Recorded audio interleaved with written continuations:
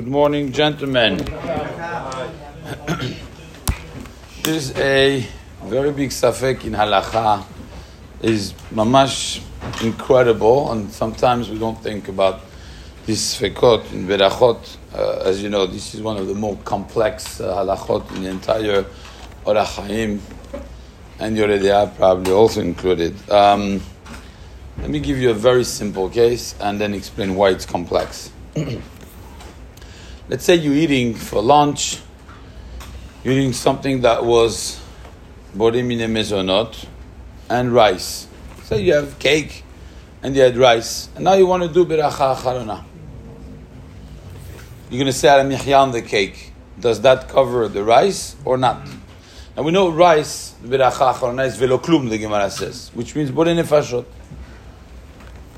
Now, why is this a very complex scenario, but very classic, by the way? It's just, it could happen every day, every other day. This is crazy. It's very complicated. Why? Because when it comes to beracha acharona, we said that there was, I'm going to try to simplify, the three scenarios of when a beracha could be included in the beracha acharona. So let me give you three scenarios.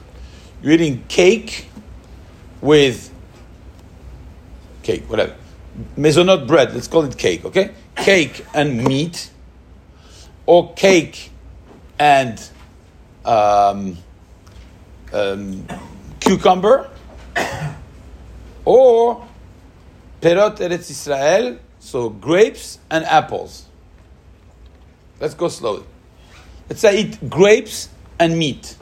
Grapes is ala etz, beracha acharona, and meat is borei nefashot. It's not included. You cannot combine them. Therefore, what do we say? You say first ala etz v'al peri ha'etz, and then you say borei nefashot on the meat, right? But if you ate cucumber and grapes, your grapes, beracha acharona, when you say ve'al tenuvat hasadeh, could be including the cucumber, because the cucumber is produced from the ground. So when you say produced from the ground, therefore the poskim come, Mishnah Berurah Meforash says, therefore in this case it says, Echad she'ochel tapuchim v'shote yain, for example, she'varech techila borei nefashot ala tapuchim, or she'yisayim b'brikat, and then he says b'brikat hayayin. First you say borei nefashot, because if you say ala etz v'al peri ha'etz on the grapes, then your cucumber could be included because of al tinuvat hasadeh. But it's not directed on the cucumber. It's just a byproduct, because you said al tinuvat hasadeh. Therefore, any me'en shalosh could be including the cucumber. So what did we say? Say borei nefashot first, and then you say the ala mihya or the ala etz v'al peri ha'etz. What happens now? Third scenario: you're eating grapes and apples. Ooh, grapes and apples. שולחן ערוך מפורש, סימן רשחת, סעיף י"ג, אם אכל פירות משבעת המינים ואכל תפוחים, אין צריך לברך על התפוחים.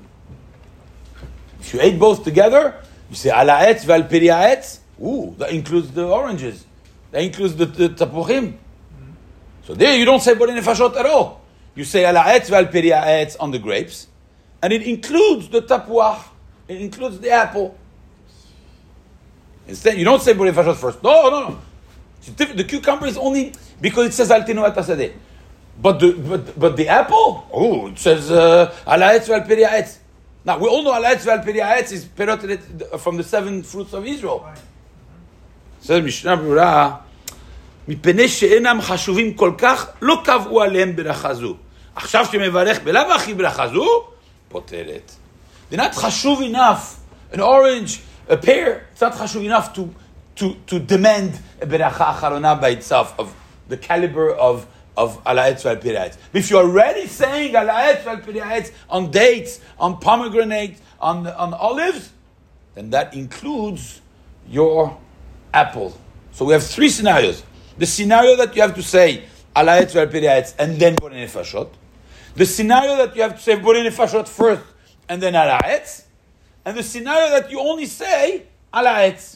And the borei nefashot is not necessary. Three scenarios. Now, I come back to the question. When you eat the cake and the rice, which of the three scenarios is it? Is it the first one that has nothing to do with beracha acharona, one with the other? No. Because rice is tenuat asadeh also. Okay. So it's either the second one or the third one. The second one would be that you're saying, well, if it's only tenuat asadeh, then say borei nefashot on the rice, and then ala michya on the cake. Or it's the third scenario because you say ala michya ve'ala kalkala. Don't forget that the rice is the only one that goes from adama to borei mine mezonot.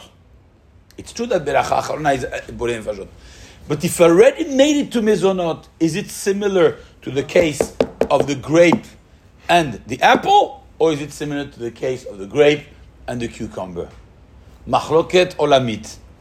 All the poskim, they starting from the Taz and the Bach. Bach was the father-in-law of the Taz.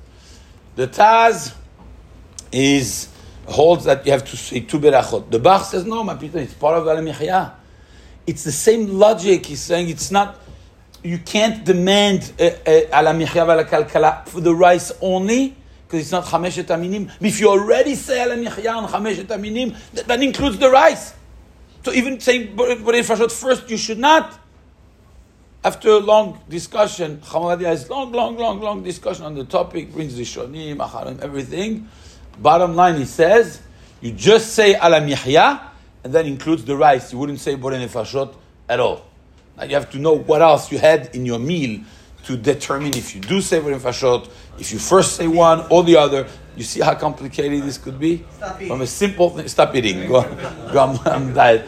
But bottom line, you would say ala michya on the cake, and it's poter the rice.